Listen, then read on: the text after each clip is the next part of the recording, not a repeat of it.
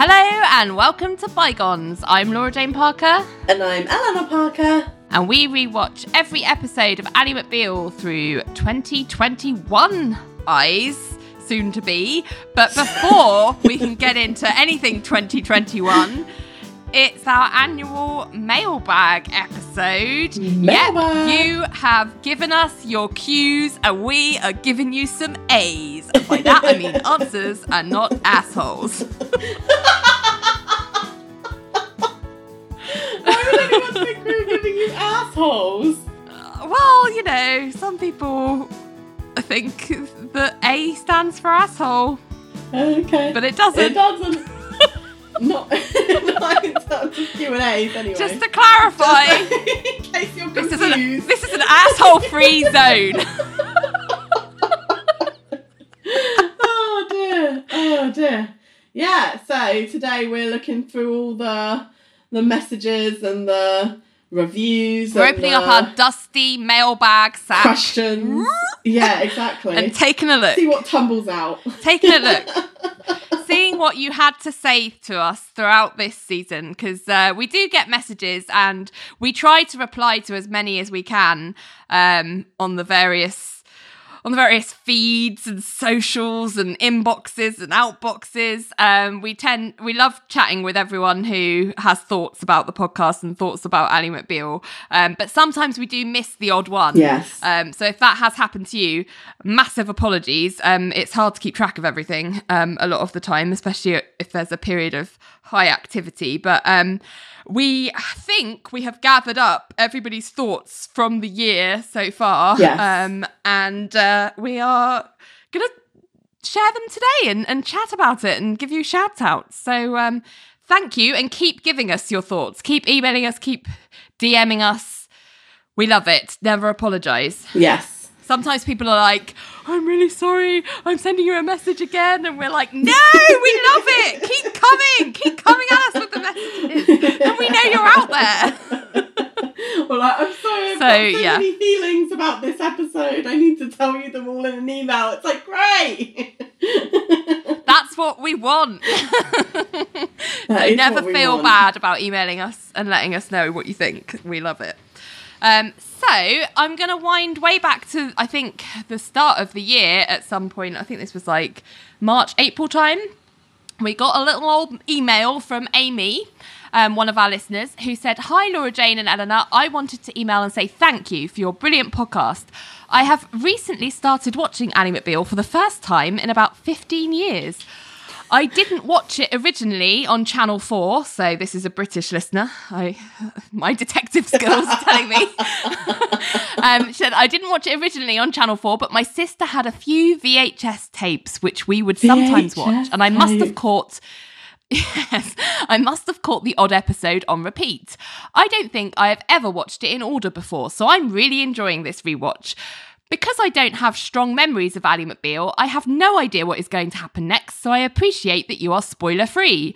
I have watched and listened to most of Series 1 so far, and I like that you don't like Billy. I don't ever remember rooting for Ally and Billy, so I can only hope that they don't end up together. Yes, well, if you've got to this point, you might realise that that's not happening. It says, what I remember most strongly is the friendship between Ally and John, and so far I am loving seeing that develop. After your mailbag episode, I am really looking forward to watching Series 5, which I have absolutely no memory of at all. I look forward to finding out what makes it so terrible. So do we. She said, I also love listening to podcasts. Most of the podcasts I listen to have American hosts, and when I saw Bygones, I expected more of the same. I was overjoyed to hear British voices. I love your perspective on the series. As I watched the first few episodes, I realised how problematic some of the stories would be and thought that they would never be able to make a lot of these episodes now.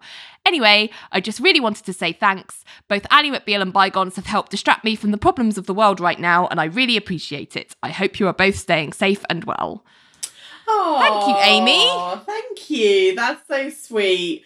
I think it's really, I love having people come on the sort of similar journey with us, because I can't, like, obviously I have watched Ally McBeal all the way through, but my memory is so dire that it's just like, I can't remember what happens from here all that much. So I'm discovering it as you are discovering it. So I like it when we have listeners who are in the same boat. And also, yes. I'm really glad that, you're finding podcasts like ours sort of helpful in 2020. Like, what a year.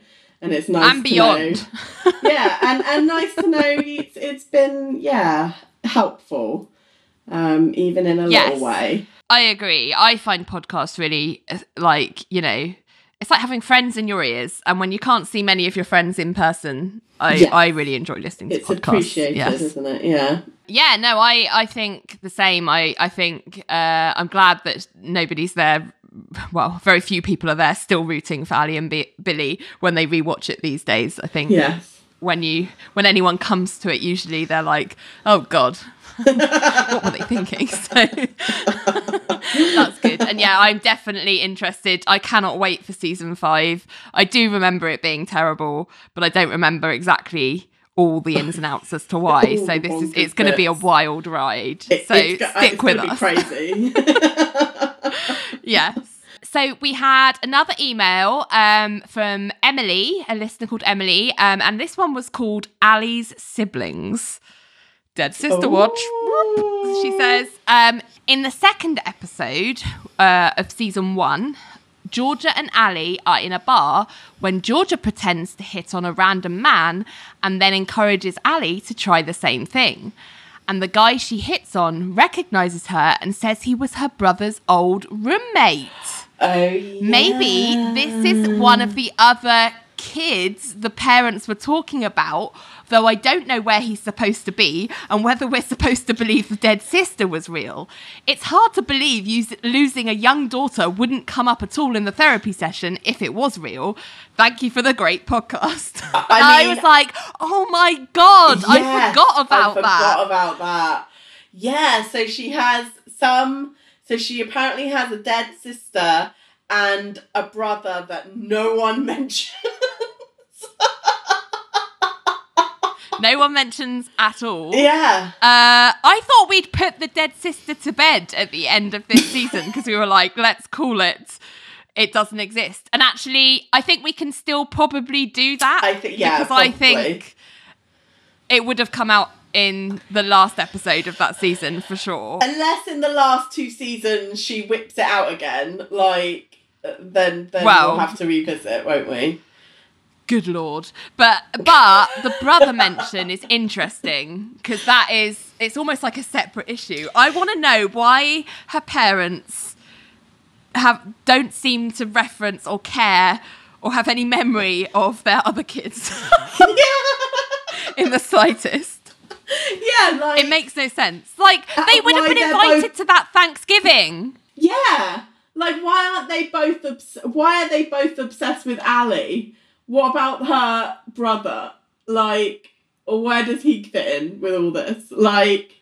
It doesn't make any sense. He's probably like, I'm leaving that mess I'm leaving them to their own crazy mess. I'm out. I might phone you once in a while. He's probably moved to the West Coast or a different country. He's like, you guys are insane. Loco. I'm moving. Oh, so yeah. God. Yeah. Oh, yeah. Well, we'll have to keep out for that. Excellent spot, Emily. Thank you for pointing that out for us. We had an email from Michael who says, hi ladies, I just wanted to send a very quick email to let you know that I enjoy your podcast. I think you're doing a great job and definitely keep up the excellent work. I'm 36 and actually watched Ally McBeal from start to finish for the first time very recently. I began in early 2019 and it took me about a year to finish the whole series. When I finished it all in February of 2020, it became very apparent that there was no one to discuss the show and its wacky but very memorable characters with. Overall, I really loved the show. It was definitely a long journey, maybe one season too long, lol. And there was a lot to unpack, story and character-wise. So I was pleasantly surprised to find a podcast featuring you two ladies diving deep into each and every episode. The timing could not have been any better. I'm still making my way through your season 1 recaps and definitely enjoy hearing your takes on the show. As someone that was vaguely aware of the show in '97 but never sat down to watch a full episode until 2019, I was surprised to know that there was so much controversy surrounding the series when it aired, from Callista Flockhart's weight to how the show dealt with feminism and more. I had no idea the show was such a lightning rod when it aired in the 90s. I just remember the talk at the time centering on a quirky lawyer and a dancing computer-generated baby. It wasn't until after I finished the series finale that I learned Time magazine put Hallie on their cover as the potential symbol for the death of feminism. Whoa! One book that you may want to read that dives deep into Ally McBeal and its many character depictions and story elements, good and bad, is called Searching for the Soul of Ally McBeal, Critical Essays. It's a collection of essays by various authors that write about how Ally McBeal deals with gender roles, sexuality, minority representation, and more. Perhaps you could read and discuss some of the essays on your podcast one day. Anyway, I just wanted to say, keep up. Brilliant idea. It does, doesn't it? I thought that. That's great. He says, anyway, just wanted to say, keep up the great work. I'm massively behind on your show, but I did want to say that I noticed the description for your latest podcast mentioned Black Lives Matter and promoted ways to donate to the cause. As a black man living in America, I just wanted to say thank you for caring enough to do that and for being an ally. Things can only get better if everyone uses their platform to help those in need so we can make concrete change. Not quite a fishism, but it's a start. Michael. Oh, Michael. Thank you so much. And that is a really excellent recommend, like that book. I need to seek that out. I remember thinking that when we first definitely got his email, but I haven't done that yet, but I will. I think that would make a great bonus episode. Yeah. Well, several bonus episodes. Like, we could look at... a few of those, that's really interesting. And you're very welcome in regards to allyship and trying to promote better behaviour from white people. We try. We try. It's not. We'll never be perfect, but we do try. Absolutely not. We're trying. And everyone can always do better. So we're always going to try and encourage that. I think it's interesting. Michael makes the point that the fact that there's no one really to discuss Ally, or very few people are discussing Ally McBeal, even though it was such a zeitgeisty show in the 90s. Like, everyone was talking about it in the 90s. And I find this point really interesting, Michael, because if you think about Ally McBeal, if you were there in the 90s, it was such like a water cooler show. It was hyped up. Everyone was talking about it. But these days, when you're getting a lot of 90s revival kind of people rediscovering 90s shows, like Friends has pretty much never been off the air. Everyone's talking about Friends, and when it went on Netflix, people still talk about it. There's been lots of like rediscovery of 90s shows because 90s nostalgia is quite hot right now, but Ally's not really been picked up in the same way. And I find that really interesting because it can't be because it's problematic, because Friends is problematic, but that's still... But I wonder whether, I reckon that's because, like you say, Friends has never really gone away. So it's kind of harder to see the problematic stuff if you've never actually been allowed to take a break from it. You know what I mean? Whereas but there was that moment where Friends got put onto Netflix for the first time, and that caused a whole new generation of people who hadn't watched it before to discover it and be like, what the heck is this? Do you know what I mean? I actually think I think part of the problem with Ally McBeal is I wonder whether it's a case of like Ally McBeal just doesn't feel like a particularly like, she's not an aspirational character to No. people, like, young people nowadays. No, I think God, a lot no. of young people would watch her and be like, what the fuck is her problem? Like, and very much kind of like we are a lot of the times in terms of like, God, she's insufferable. Like, but it's funny because, I mean, as you admitted, like right at the very beginning when we started this, like you did look at the kind of things Ally McBeal was doing and be like, I want to do that. I want to be a lawyer. I want to be an adult walking down the street with my Starbucks. Like, I want to be doing only focused like, on my problems and no one else's. That's what I and want. Like, I do. But I do think, like, there is that element of, like, she's not an aspirational figure the way that I think maybe she was when we were growing up. I think she did inspire a lot of adolescents at the time who did see it, but she just, the times have moved on so much, and you know, feminist critical thinking has evolved so much. Yeah, you're right. She is not aspirational. No one wants to be Ally McBeal. No. If that's not the title of this, if that's not the title of this episode, no one wants to be Ally McBeal at the end of this. I don't know. We must have come up with something much more fun. But yeah, that's, oh my goodness, it's so true though. Like you would never. I can't imagine anyone watching this today being like, oh my God, mind blown. Finally, I see myself represented and what I want to be. Like, you know, you just think, no, I want more. I want to be better. Do you know what I mean?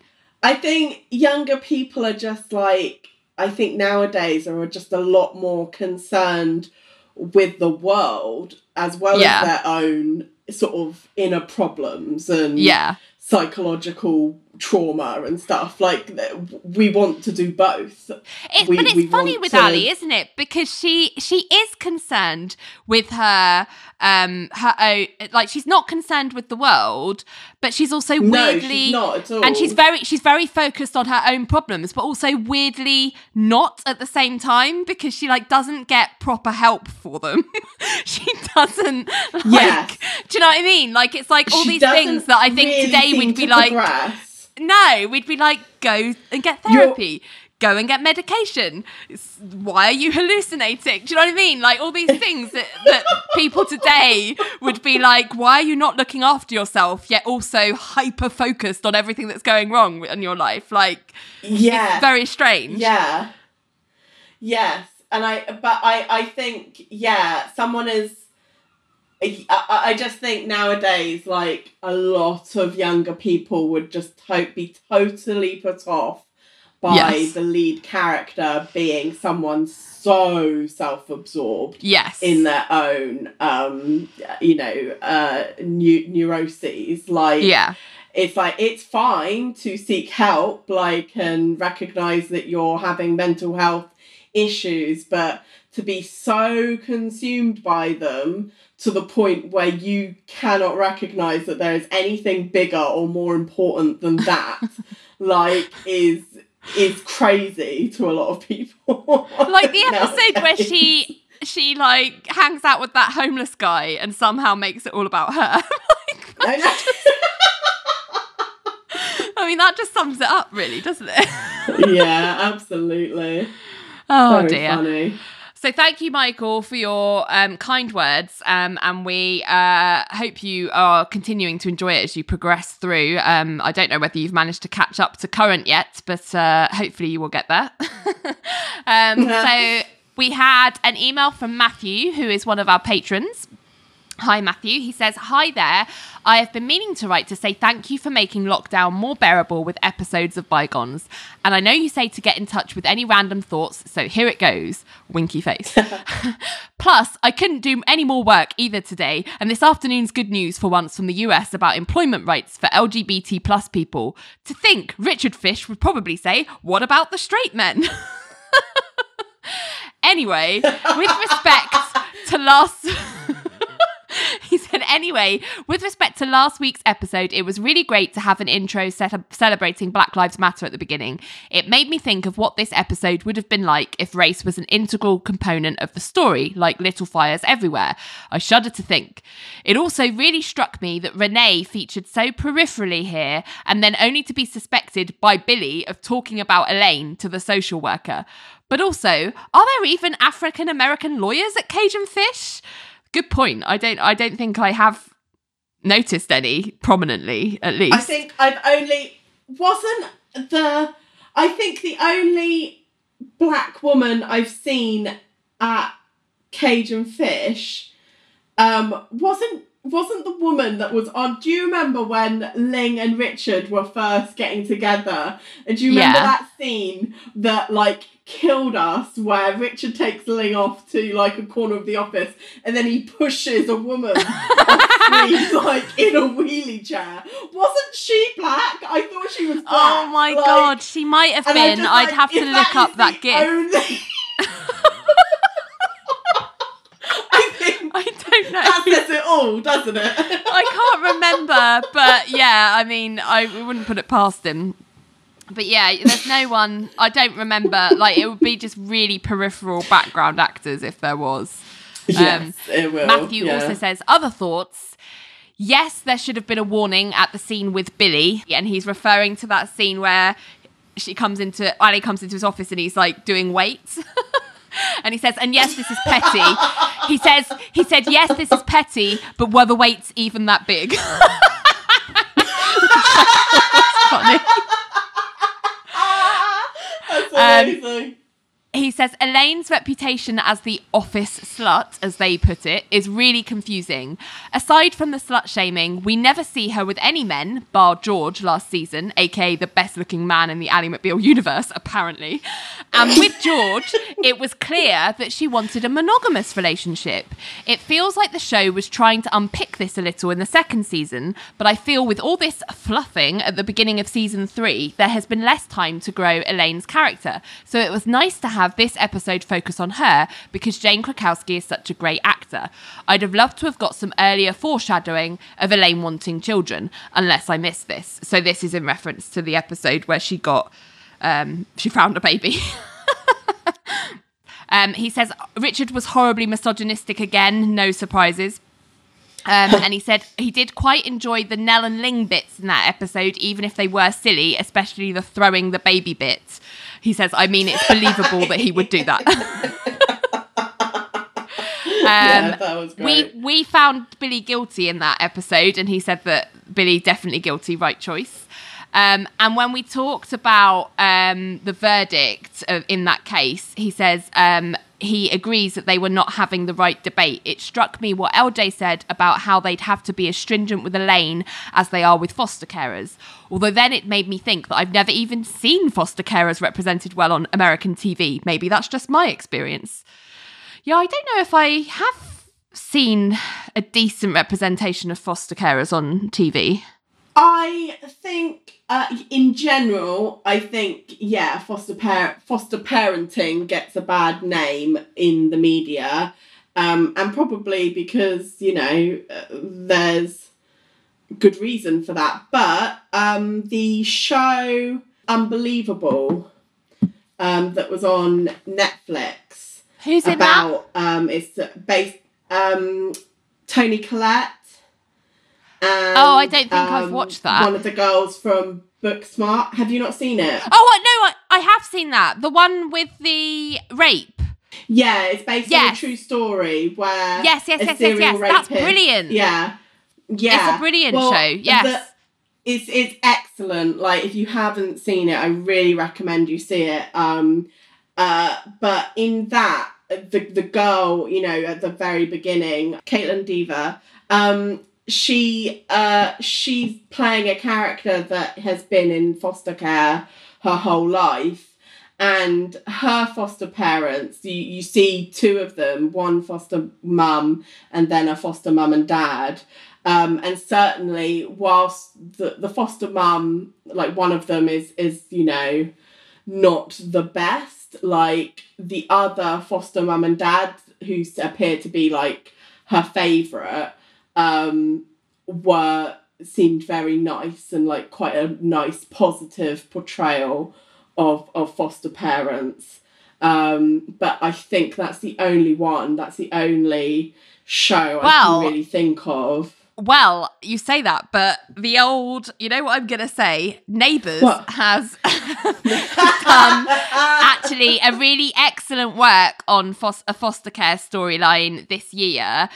With two, it's basically, it's notable because they actually brought in Deborah Lee Furness to direct those episodes, who is Hugh Jackman's wife, and she's a director, but she's also a passionate advocate for adoption and foster caring. She's got 2 adopted children with Hugh. I was going to say, they have their children are adopted, aren't they? Yes, yeah. So they asked her, she's a director anyway, so it's not like weird for her to come in and direct, but they asked her to come in and direct this storyline specifically, where they have, there's a gay couple on the street in the show, David and Aaron, and they basically decide that they're interested in having children, but they decide to go down the foster route first, and so they did this whole storyline with them getting a foster child, and showing the difficulties and the challenges of it, but ultimately it was a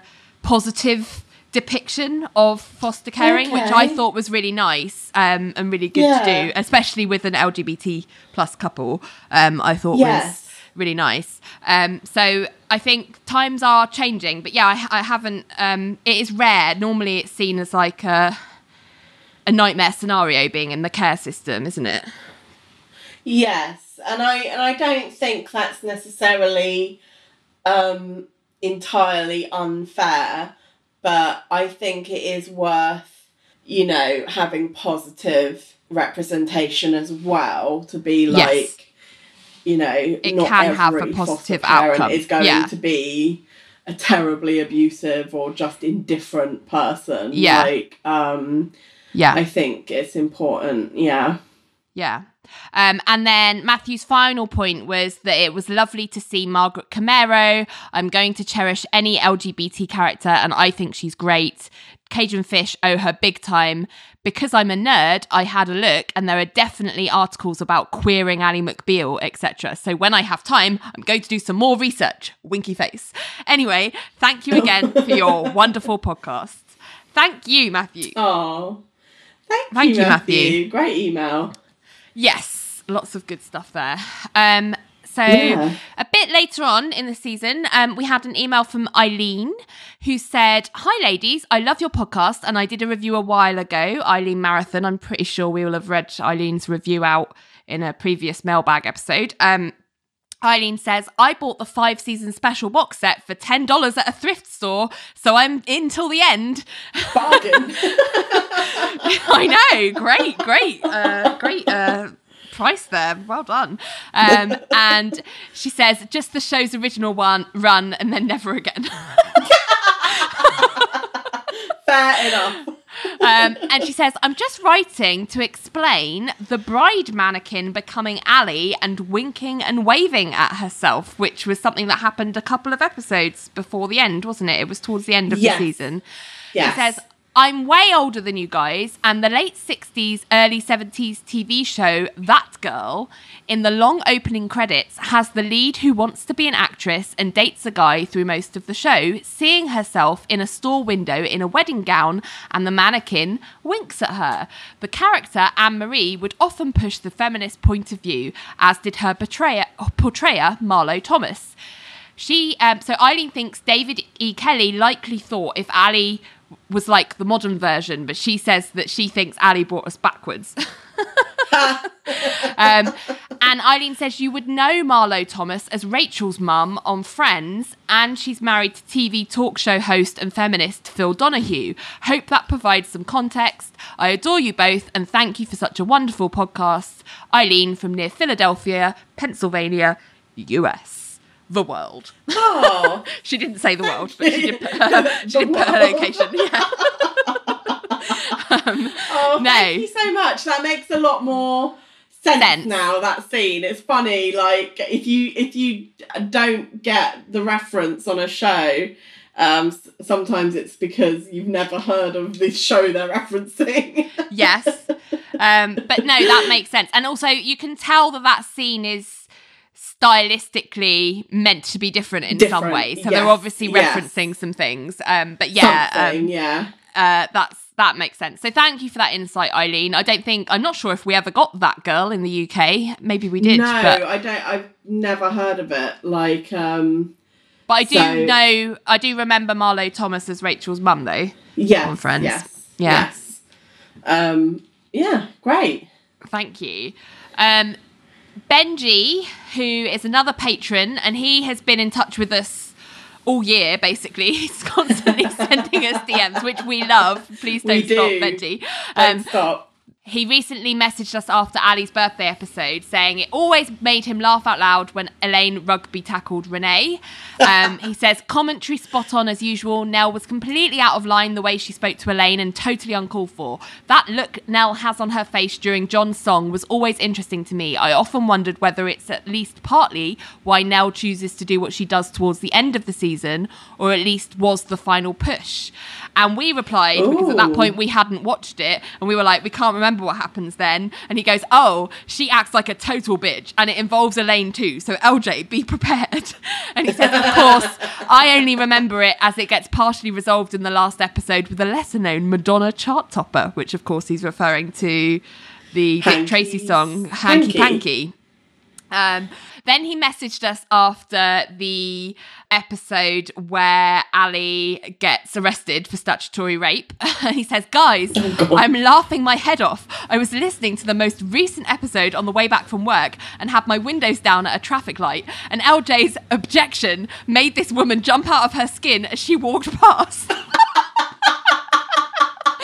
I'm not sure how much I can condone this behaviour of having it blaring out your windows so loud that other people are, startled into almost getting killed on roadside traffic. I condone it, Benji. But it does sound very, very funny.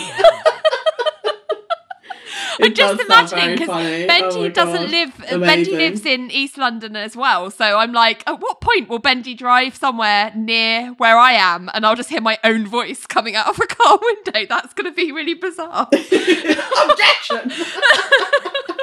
I'm like, hang on a minute. What? Oh my god, that's hilarious. But yes. Benji says, I just Googled Holland Taylor and found out that she's the partner of Sarah Paulson from Ocean's 8 and many, many Netflix shows. I don't know why this surprised me so much, but it did. Oh! Oh dear. And he said, thoughts about that Ellie episode. Mark is a poor replacement, not that he had big shoes to fill, and I don't think they really knew what to do with him. Plus, I can never not associate him with that awful date of Phoebe's on Friends before she meets Alec Baldwin. And I don't remember. Was James LeGros in that? I don't remember that. I mean, I'm sure you're right, Benji. Oh God. I've only got the vaguest of memories of Alec Baldwin on Friends, so yes, I do remember Alec Baldwin, but I don't remember James LeGros on it. No. I'd have to go back. Yeah, I would. Yeah. I'm gonna have to look that up because I don't know. Gonna have to. I'm interested to know what that was. Yeah. Well, then he also says they need to give Ling more to do as she's a bloody great character. Yes. Yes. Definitely. Totally agrees with Eleanor about John. As the senior partner, he should rise above Nell's digs rather than attack her. Yes. Yes. And more scenes needed with Renee and Georgia. Yes. Oh, yes. Yes. And it's also worth noting that Benji mentioned that your comparison, Eleanor, between Hope and Eve from Angel was bloody inspired. Surprised I didn't see it before, is what Benji says. And he says, although neither of them are in the same league as Lila Morgan, who I don't know because I never watched Angel, but... Lila Morgan was like queen of like duplicitous evil women. Like, okay. Queen bee of that kind of character. But yeah, like I'm just so glad when I make random references to shows that not everyone has seen, that someone gets what I'm talking about. There's always someone, I'm sure.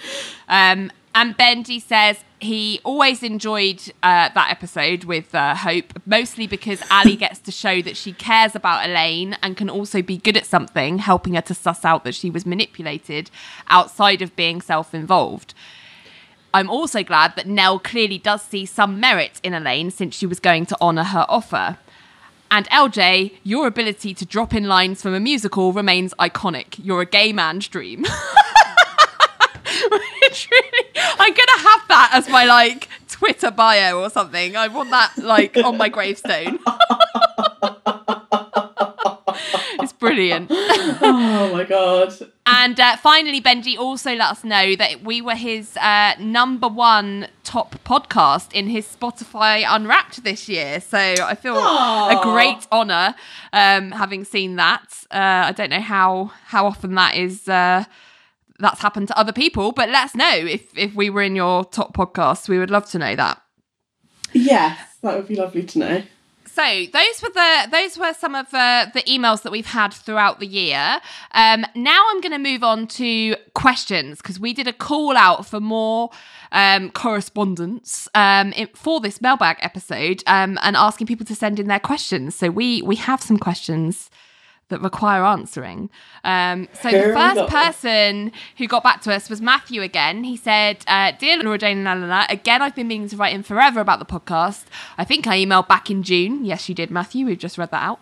And he says, I just wanted to reiterate again that listening to Bygones has been getting me through the weeks. The podcast is amazing and I love each and every segment. I also enjoy it when you bring on guests, even if you are both inevitably more right than they are. Huh. And I was like, I'm going to tell all of our guests that. And we quote. Yes. Matthew told us. Not just us. Yeah. I've been a bit behind on the episodes at the moment. One, because of stupid Amazon getting rid of Ally McBeal. Oh, that's the worst thing that's happened this year as far as this podcast is concerned, if you're in the UK. And Matthew says, that reminds me, I might need to get a new DVD for season 4. Yes, please do. And he says, 2, because I work from home, I used to listen to Bygones when I commuted, which on occasion meant I'd be sniggering on the train. And without that, it's sometimes difficult to find time. But I have the last 2 episodes to watch, and then I can listen to those podcast episodes. Hurrah! And he says, in terms of questions, I might already be too late. You are not too late, Matthew, it's fine. And he says, but I suppose my thoughts about the season were, 1, do you think that Portia de Rossi had any say in her character arc for this season? Presumably she didn't, although I'm still surprised that they've gone from her being one of the most sympathetic characters in season 2 to a particularly unkind, bigoted character. Not that the others always react well to her or take the higher road necessarily. It's interesting because Ling still seems to have retained the likeable elements to her character, whereas there doesn't seem to be any positive character growth for Nell. Yeah, that's interesting to think about. What do you think? I don't think that the actors in a show like that in that time will have had that much influence on what their characters did or didn't do. Like, no, I don't. I think it. I just don't think that relationship between actors and David E. Kelly will have been that. I just don't buy that they would have had any influence. I also whatsoever. feel like we've seen, or I've certainly read somewhere, that David E. Kelly, he's like the sole writer for the majority of episodes. Yes.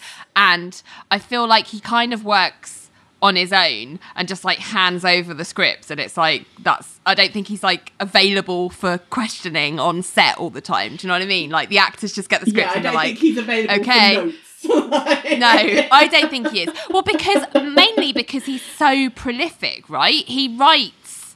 He's never working on just one show at a time. Like, even today, he's like churning them out like at the same in parallel. Yeah. And back then, obviously, he had like The Practice. That went into like Boston Legal, and it's just like, I don't think he just had the time for people to be coming back on all the shows being like, I don't think my character's motivation makes any sense here. Can you give me some more? Like, I just don't think he did that. I don't think that was the kind of relationship that he had with his shows. It was like, here's what I've delivered, go away and film it. Do you know what I mean? Yeah, exactly. I don't think he will have done anything. Like, I mean, not that those things didn't happen in that time, like, because Oz, which is it was HBO's first hour drama TV show that I think first aired in 97 or 98, actually, maybe. And he did what the showrunner and writer of the show, Tom Fontana, would sit down with every like main character at the end of the season and just be like, where do you want, what would you like to see happen with your character? Like in the next season, what would you like to see? For sure. Would incorporate those things into the next season, but and we know from think, like 90s TV shows, like I know there's a few anecdotes from, say, Friends, where the main actors have gone, oh, I went into the writer's room and suggested some stuff and they took it on board. Not always, but sometimes. Yeah. I just don't think David E. Kelly's available in that way. I don't think he's got that accessibility to people. I just don't think he operated in that way. Certainly not at that time. No. Yeah. So, the next question that Matthew had was, do you think the best thing about season 3 was Billy's death? Winky face.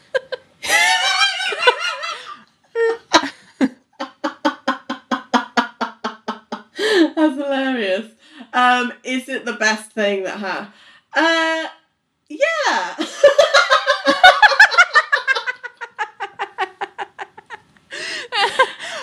I think it might have been. Because, like, I certainly think the show starts moving into more interesting places once he's died.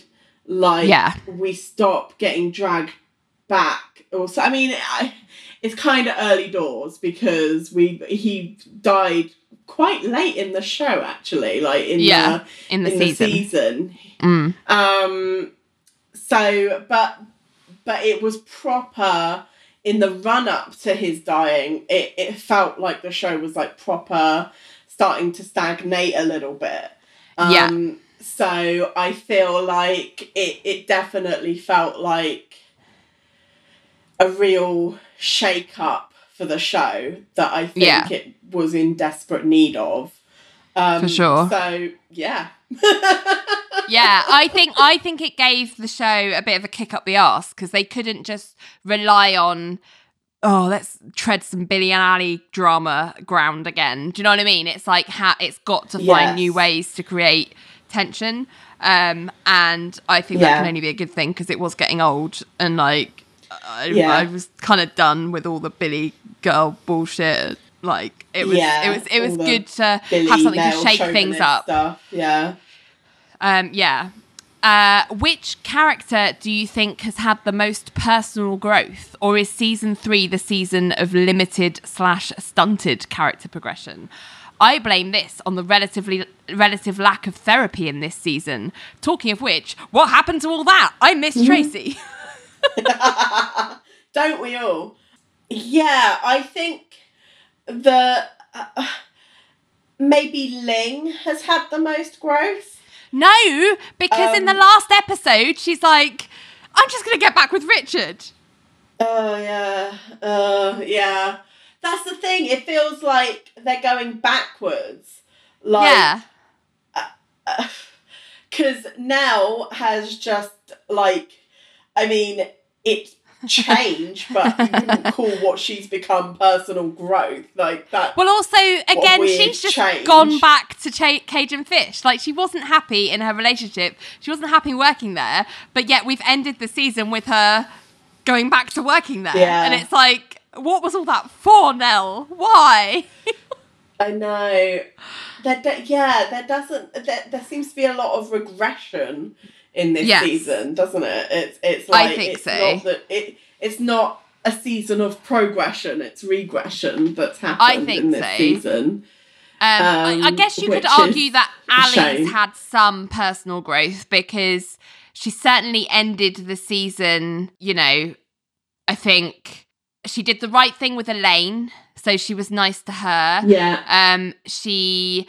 you know, her relationship with John is really nice, and their friendship, and she's got a great, you know, blossoming relationship with Brian going on. I'm just pissed off that they completely ended the season with her just crying with her dad. Like, that was not necessary. So yeah, it wasn't. Maybe Elaine's kind of like, I mean, it's marginal, but I think, like, you know, she's been through... Oh! What? A late contender, Georgia. Okay. Why? We don't really see her a lot.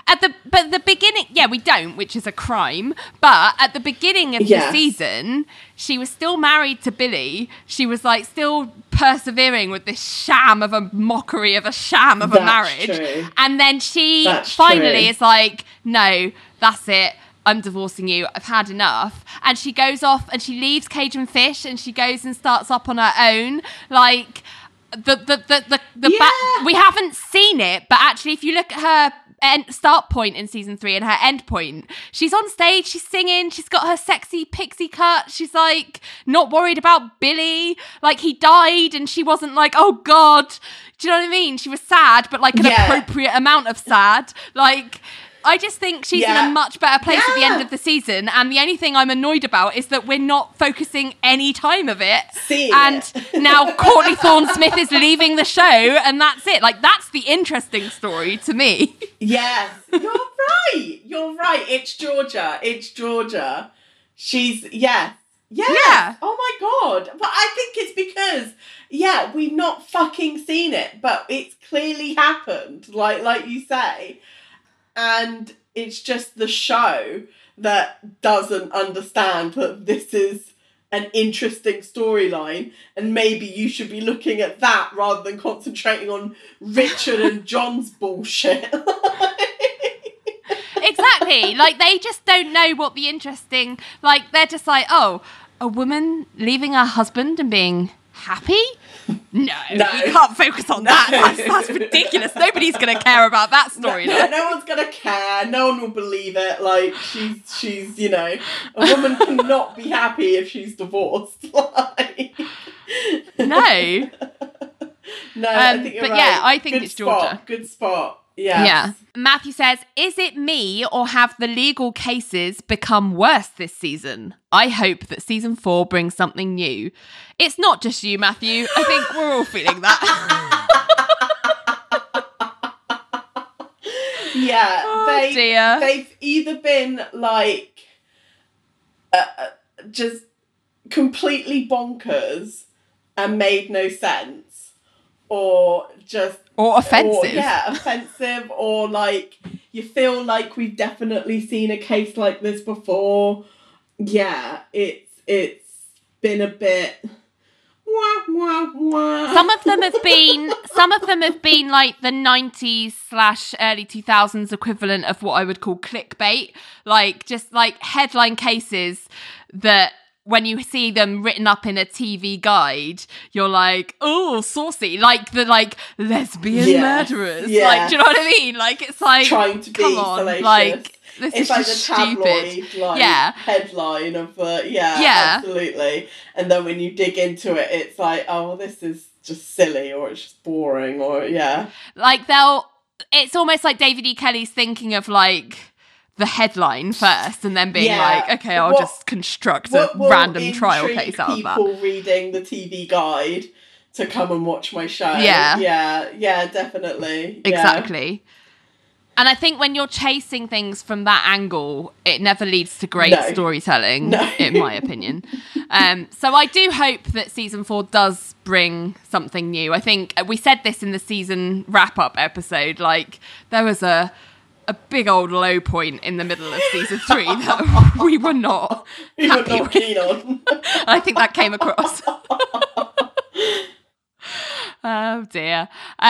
So yeah, his next question is, Mark, what was the point? Good question. He says, albeit I've not seen the last 2 episodes, but I don't think those help in any way. No, they don't. They don't. They do fuck all with him. Yeah, who knows? Part of me does think they should have just saved introducing him until, like, season 3, if they were going to introduce him. You mean season 4? Yeah, season 4, sorry. God, I'm getting lost with my seasons. But, yeah, like... to introduce a character and then not really... And then not really do anything with him. And the things that you do with him are a bit, like, messy and confusing. And you're just like...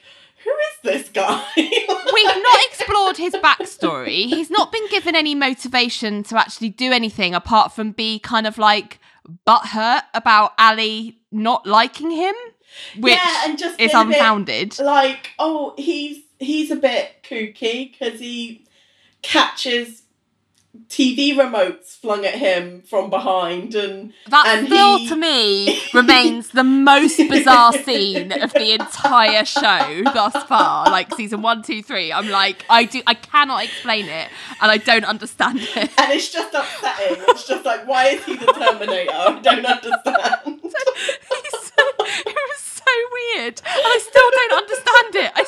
They haven't explained it.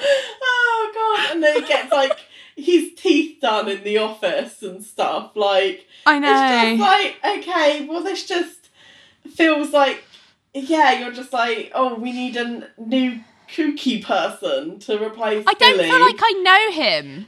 No, I don't know him. No, he's an enigma. Who is she? Who is she? He doesn't even go here. What's that from? Oh, who is she is from Big Brother, and then she doesn't even go here is from Mean Girls, but yeah. It's just weird. I don't know what the point is. I'm not sure will we get one in season 4? Like, I don't know if I hold out any hope. It just seems like a silly thing to do, like in terms of introduce a character that you're not really doing much with when you've got, like we say, Georgia could be taking up so much more of the story time here. I think they panicked. When Gil Bellows says, I want to leave, and they were like, okay, let's do the spectacular death storyline. And then they were like, but shit, that means we'll be down a man. Okay. Let's throw any man in, like literally anything, and then we've got the same number of men, and it will be fine. Like I think it was just like a panic casting, a panic character thrown in to replace Gil Bellows when he said he wanted to leave. A panic man. Like, the penis ratio will still remain the same. Everybody, calm down. It's okay. Turn off the alarm. Same amount of penises in the room. Same amount. Don't panic. Woo! It's okay. Thank goodness. The planet is saved.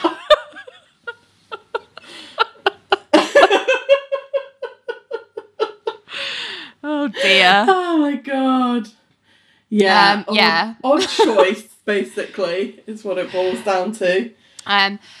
So Matthew's final question is that he says it's not really a question, it just says, for season 4, more of Renee and Georgia. I know that's unlikely to happen, but you can dream. And yeah, I think it is unlikely to happen given that Courtney Thorne-Smith announced she was leaving the show at the end of season 3. I think she makes a couple of appearances in season 4, but basically that's kind of it for Georgia. And to be honest, that's like the most criminal thing I think the show has done so far, is just drop Georgia like a hot potato and not do anything, not do justice to the end of her story.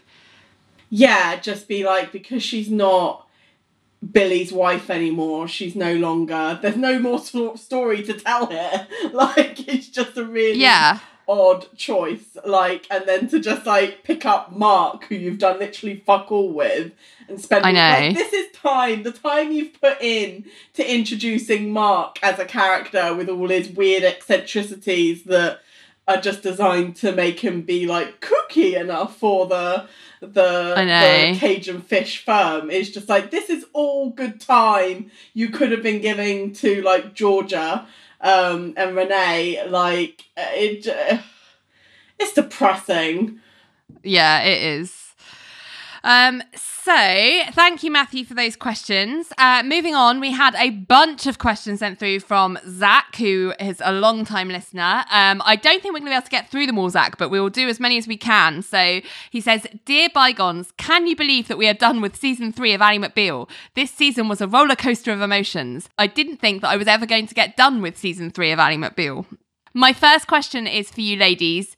Did you feel that Nell should have been banned from Cajun Fish for blackmailing and using emotional blackmail on Elaine to get the client's files? No, not like she didn't do a nice thing. I don't know. It's kind of, I feel like it's down to Richard and John as the owners of the firm to decide whether she's banned or not. And if they're like, okay, we can get over it, then it's kind of up to them. Do you know what I mean? Like, I wouldn't personally want someone back who was clearly unhappy and has a fractious relationship with one of my senior partners and had stolen from me. Yeah. Personally, if I was running that firm, I wouldn't welcome them back with open arms, but I'm not Richard or John, so... No.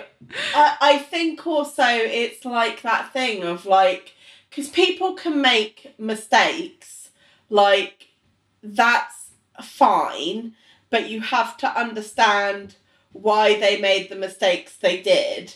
And if it's something like, you don't, if you feel this is something that was like a one-off anomaly, like this was done because they were like deeply unhappy, and, you know, the mistake and the harm that was caused by their mistake isn't, you know, terrible, then maybe you can forgive it and overlook it. But I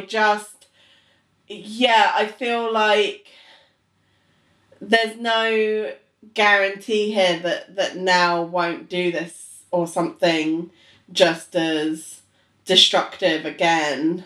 Also, from my perspective, she isn't happy. She wasn't happy at Cajun Fish. So actually, when she was asked to come back, I would probably sit down and be like, do you really think this is the right thing? Do you really think this is what you want?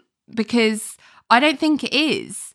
Like, she wasn't happy. She didn't even look happy when she asked to come back. Like, I just... No.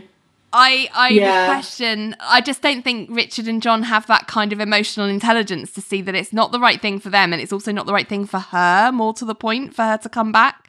But we are where we are.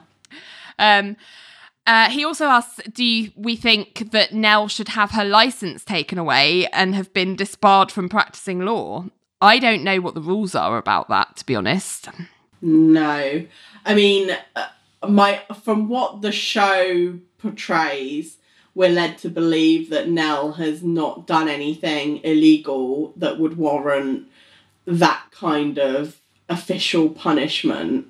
No, I think if the punishment she was given was very much kind of like, well, you're fined because you were nefarious in the way that you got the things that you got, and it wasn't cricket, like what she did. No, no, it wasn't. So I think, so I don't think that needed to happen. I think the punishment she was given was fair. Yeah, I think so as well. He says, why is Elaine treated like trash on the show? The age-old question. I mean, she's not treated as trash. Like, I think that's a bit strong. She is not taken seriously because she often doesn't take herself seriously. I feel is part of it.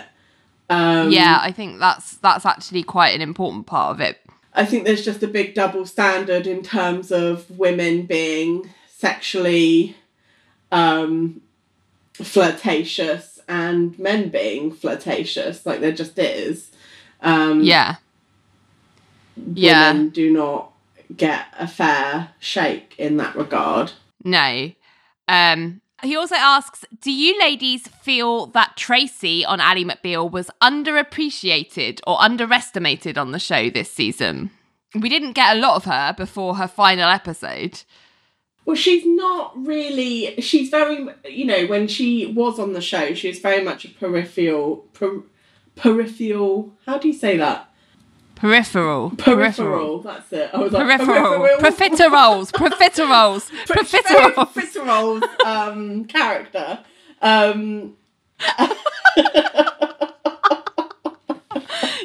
Peripheral. Like, she's not... I don't really think she's there to be appreciated, if that makes sense. Yeah, she's not there to be in it every episode and have a backstory. Like, she's very much a side character there for comic relief. So in that sense, I don't think she's underappreciated. Yes. I'm sad that she stopped making appearances on the show without that being acknowledged. Like, I feel like she deserved there to be a mention that she'd gone, but we didn't get that. But apart from that, I think she was about as appreciated as any kind of cameo character would be. Yes, yeah. She was a character that was there purely for Ally to explore Ally. Like, that's all she was there for. So she didn't need to be anything more than that. Zach also says that his last question for us is, did you think George, Ally's dad, and Ally would be considered emotional incest in the musical episode? To me, it was creepy that George stalked Ally and Ally's dad was almost having incestuous feelings towards Ally in the musical episode. You have spoken on the topic of emotional incest before as it being quite fascinating. So I think emotional incest, it's not, I think we need to make it clear that I don't think that George has romantic feelings for his daughter. He doesn't. Like, that is not what emotional incest between a parent and a child is. That's not what that is. What it is that he has relied on his child for his own emotional well-being. She has been where he goes for emotional well-being instead of his wife, and that is the problem.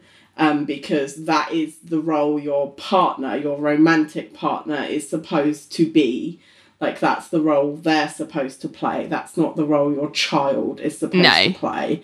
And yes, I would say that he has, been relying on her, relying on Ally for his emotional well-being instead of his wife, and that is emotional incest. Yeah, and it's a weird condition, emotional incest. You don't hear it talked about too often, but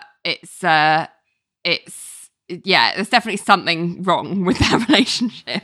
Something not right. There's a dependency that is not healthy there. No. That's the problem.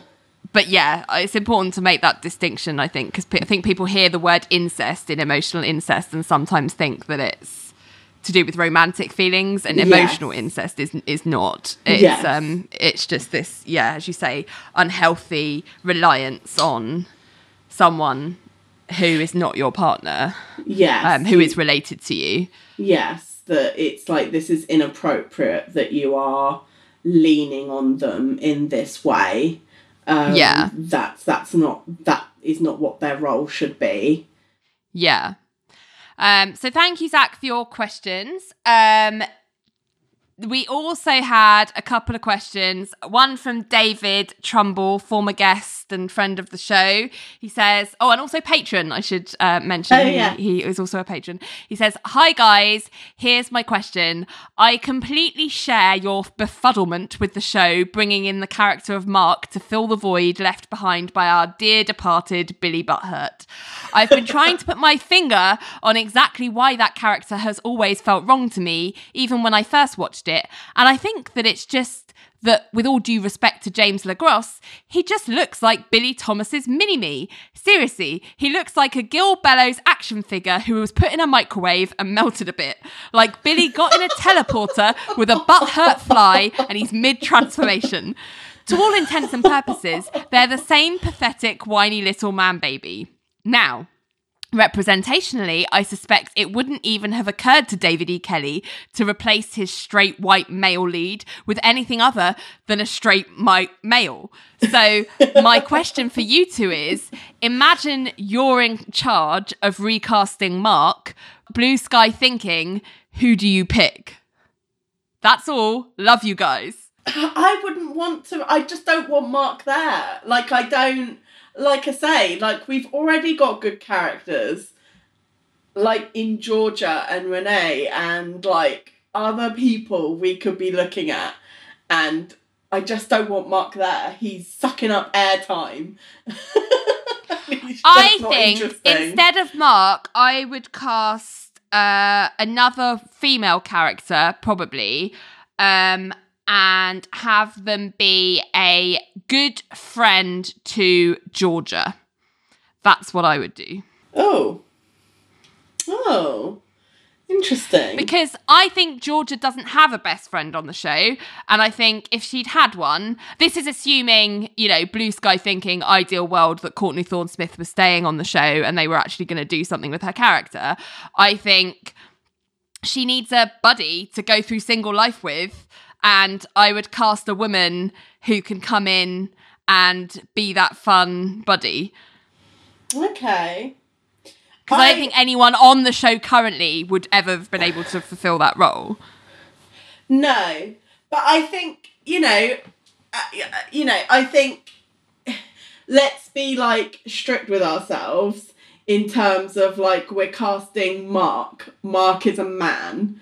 Yeah, but also David said blue sky thinking. Yeah, but he's saying blue sky thinking in regards to who would we cast to play Mark, not who would we cast to play someone else. No, because the sentence before that. No, I read it differently because he's put, I suspect it wouldn't have even occurred to David E. Kelley to replace his straight white male lead with anything other than a straight white male. So he's basically saying, replacing Billy, if you're going to bring in a character to replace the void that Billy left, blue sky thinking, who would you pick? You could have a black man, you could have an Asian I know you can make it a man, I just don't bloody want another man, Eleanor.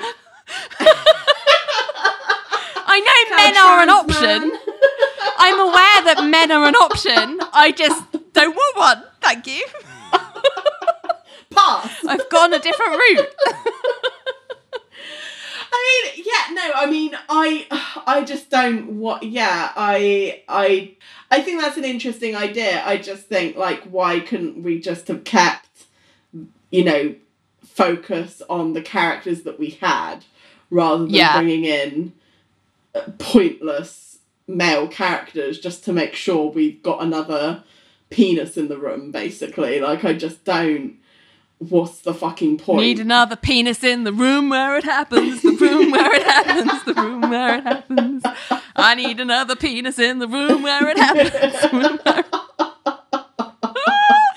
No, I think it was too soon. It was so clearly meant to be quick plug the gap that Billy's left. It was just so obvious that was why Mark was there. They even made reference to it in the script, and it's just in the show. Yeah, the wrong call, I think, in my opinion. They should have let the show breathe a little bit and find its feet without him, and then more organically brought someone else in to fill up your cast numbers a bit. So I guess I agree. If we were in charge of recasting Mark, we would rather have no one than Mark. Yes. We want a blank void. That's what we would recast Mark as. Yeah, we want some breathing space. That's what we want. A hole, a dark hole. That's what we think would be better than Mark. A gaping abyss. Even that would be better than Mark.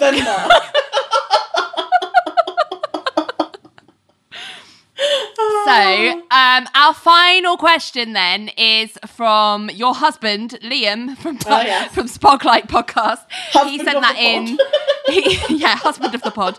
He sent this morning, and he said, how do you think the show would have progressed over its 5-season run if Billy had never died and he'd been around to the end? Interesting.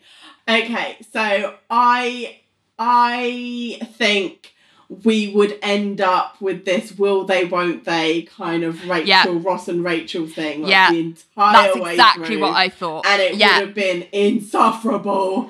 And I know. I think it would have killed the show eventually. Like, maybe it would have been a good thing because we never would have got season 5. Well, I think there's no point in keeping a character like Billy around unless you're going to make him endgame. Like, you either kill him off, get rid of him, or they're endgame. So I think what would happen is that they would end up, like, sailing off into the sunset together at the end of season 5, which would have been hideous. Yes. And I mean, I know season 5 isn't great, but I would think I would rather anything than that happen. Unless he went through cancer, like, got better, and the experience of brushing so close to death has him reform as a person completely, and he's, redeemed as a human being, and, then they go off into the sunset together, then I wouldn't mind it. But I just don't think David E. Kelley would have done that. I just don't think he would have put that in. I don't. And so, I think I think we would have had a season or so of fannying around while they got together, and then at the very end, they would have a wedding, or I don't know, something, a kid. Yeah, so that's basically, I agree, that's exactly what I thought when I got that question. So those are all of our questions for this mailbag episode. Some really good ones there, guys. Well done. Thank Very you. impressed. Thank you for challenging us. The only thing I wanted to do was we had a grand total of 1 review the entire year. Now, to be fair, a lot of our listeners have submitted ratings and reviews prior to this season, and they did it like when they first started watching, which is great, and they all still count and help people. But I would like to say, if you do love the show and you want to support us in some way but can't afford to join our Patreon, which obviously you're very welcome to do if you can. You can join from as little as $1 a month. But if you don't want to do that, which is absolutely fine, you can support the show by submitting a review wherever you listen to your podcasts, if they have that facility. Apple Podcasts tends to be where most people put them in. And the reason it helps us is because it does help surface the show when people are looking for things and, typing in about Ally McBeal, and they're like, oh, this show seems pretty good. So it does help us out. So this review is interesting because it is our very first non-5-star review. And it's not a troll review at all. It's 3 stars. No. And it just says disappointed. And it's from someone called N Mailer, which I assume is just their online handle. I don't think anyone's being christened that, although they might do. I don't know. And they say, I used to love this podcast, but I'm sad to say that I've not enjoyed it as much this year, season 3. The most recent episode I listened to, the one with the oddball parade, just felt so full of negativity at almost every turn that it's begun to spoil my enjoyment of the show and the podcast. I miss the 2018 eyes and then a sad face. And the reason why I think a lot of people just focus on reading out purely positive reviews in their podcast episodes if they do read them out, which is fine. No judgment. People can do what they want. But I thought this was a really interesting review to reflect on, actually, because I'm not against constructive criticism in the slightest. And I think this person was trying to be constructive. But I do think it's worth thinking about because actually, for me, if I think about this year, it's been a pretty negative year all round for everyone. It's not been easy. But B, I do think season 3 has been a weaker season overall. And actually, our negativity, I suppose, is us pointing out the stuff in the season that we would have wanted to do better. And I just don't think there is much point in being a rewatch podcast and only focusing on the positives, especially if there aren't very many of them in a particular episode. I think it's important to point out where the show could have done better, and where we would expect better if we were to remake it today. I think you can't just go through life ignoring the things that are problematic about a show, right? Yeah, I think we have always approached doing this podcast in terms of we are very quick to say when we don't like something, but we are equally quick to say when we do like something. I hope that's how that comes across anyway. Yeah. Well, that's certainly been our intention, and I feel like that is something we have in general lived up to. And I just think it's interesting that the last episode that they listened to was the Oddball Parade, because that was a real nadir for that it was season. A bad episode. A terrible episode in our opinion. It was really bad and frustrating to talk about and watch. And it just and I just think that is we're not gonna shy away from expressing that, but at the same time I completely understand that if you found something good in that episode, if you found something enjoyable in that episode, that then listening to a podcast that is pouring buckets of scorn over it is not going to be particularly enjoyable for you. And, you are living through this pandemic too. The world is hard. You want something you are going to enjoy in your ears. So I completely think it's fair to, absolutely. If you found something good in that episode, great for you, but we could not. We just did not see a lot of fun in that episode. I would say I hope it's clear that certainly by the end of this season, we were absolutely full of joy at certain things in the show. The musical episode, the Tina Turner content, that, all those kinds of things. I think the show did turn a bit of a corner towards the end of the season and picked up a bit. It wasn't all 100% brilliant, but I don't think this show is on average 100% brilliant. That's part of what's interesting to talk about it.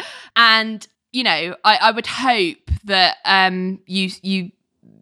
that kind of, there was that, we've said this on the season wrap up, but there was that period in the middle of season 3 where there was just seemed to be not very great episode after not very great episode, and it was kind of hard to find things to be like, that's great, I really enjoyed that. But yeah, I hope that, I think it's absolutely fair to put an honest review on a show you enjoy, and that maybe you weren't enjoying as much anymore. I hope, you stuck with us through it, maybe? Yeah. I think it's interesting that this person put, I miss the 2018 eyes. I'm like, I miss the 2018 eyes because we were talking about a season that was just better.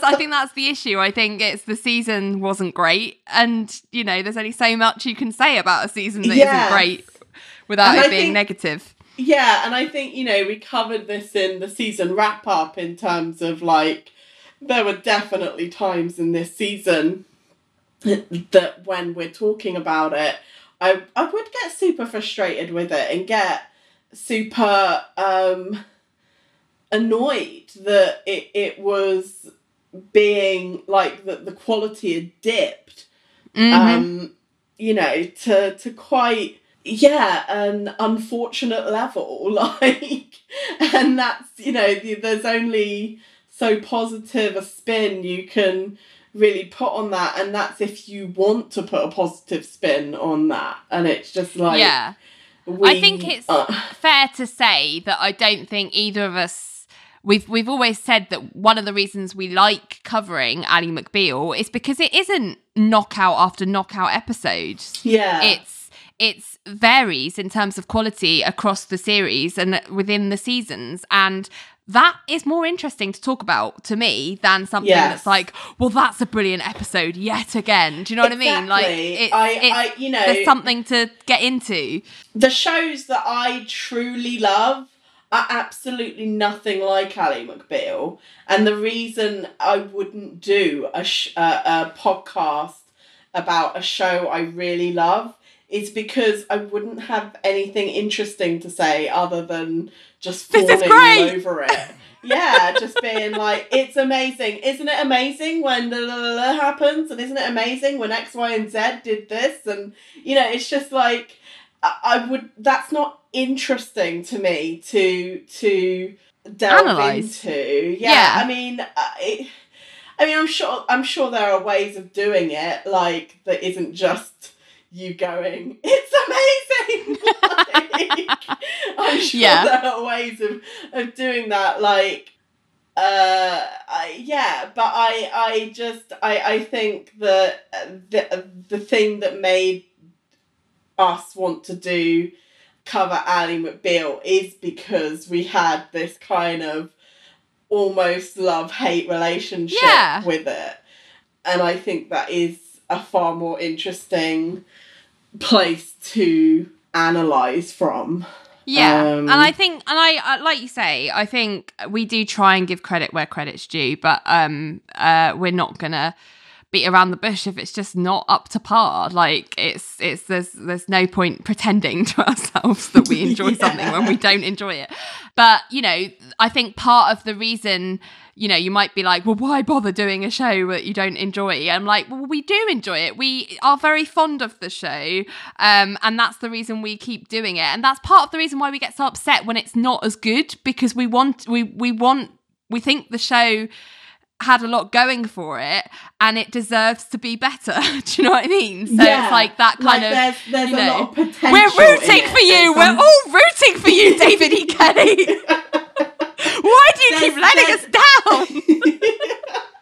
It's that thing where there's so much potential in it. And sometimes it reaches it, sometimes it makes a go of it and sort of falls short, and sometimes it just nosedives right out. And it's just and that's interesting. That's it is part of the fun. But it's fine if that's not fun for you. It's fine. Some things are not for everyone, and that's the way it should be.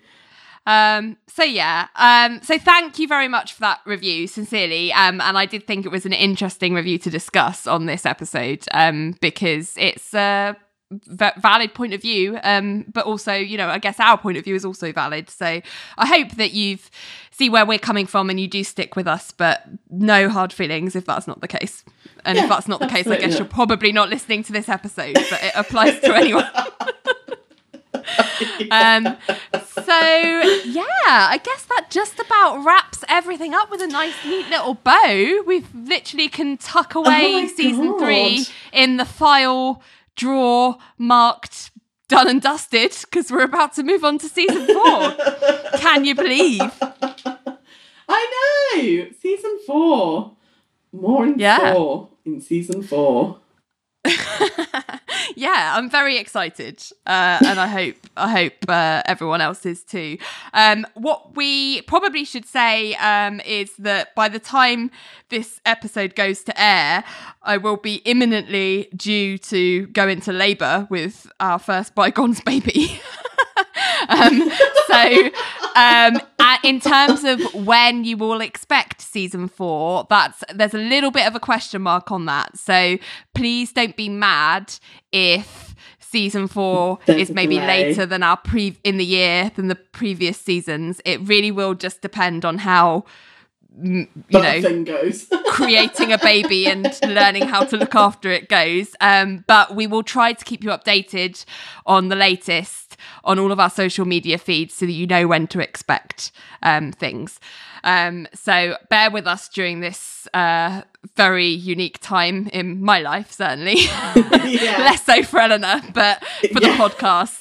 This is we can't necessarily be as reliable as we have been, because really this year is going to be a completely unknown quantity for me. I've no idea how it's going to go. So exactly. So it may change when we start in the year. It may change how regularly we can get episodes out, or we may be able to do it every 2 weeks for a couple of months, but then maybe the next month only one episode. It will completely depend on how Laura Jane's coping as a new mother. As a busy mother, yes. So we will keep you updated as much as we can so that you know in advance. So if you're not following us on socials, please do, because that's where you will learn about what is happening and how well things are going or not. We're on Twitter at Bygones Podcast. We are on Facebook at Bygones Podcast, and we're on Instagram at Bygones Pod. So all updates will be posted there if there's anything to update on. And you can always get in touch to send me encouraging comments about being a mother. bygonespodcast@gmail.com. No trolling though, if possible. No where the hell is our episode? Because I'll just be like, you'll get it when you fucking get it, okay? I've got a baby to feed. And also, can we just say thank you to all our patrons as well who have supported us? Of course we can. Yes, we will. I think I will have put up a special message for them at the point that we get this episode out. But yes, our patrons have been an invaluable support to us and helped us keep the podcast going the past few years. And I cannot tell you how much I appreciate that. They've been wonderful. Even through this year where it's been a difficult year financially for a lot of people, many have just kept sending us money to support the show, which has been really, really, really touching. So really thank you so much. Yeah. And, to all the listeners who are unable or unwilling to be a patron for whatever reason, thank you for your support as well, because all listeners are valued. Welcome. All listeners are welcome and valued and sacred in our eyes. So that about wraps it up for season 3. We will see you guys hopefully very soon with season 4. So until next time, Bygones!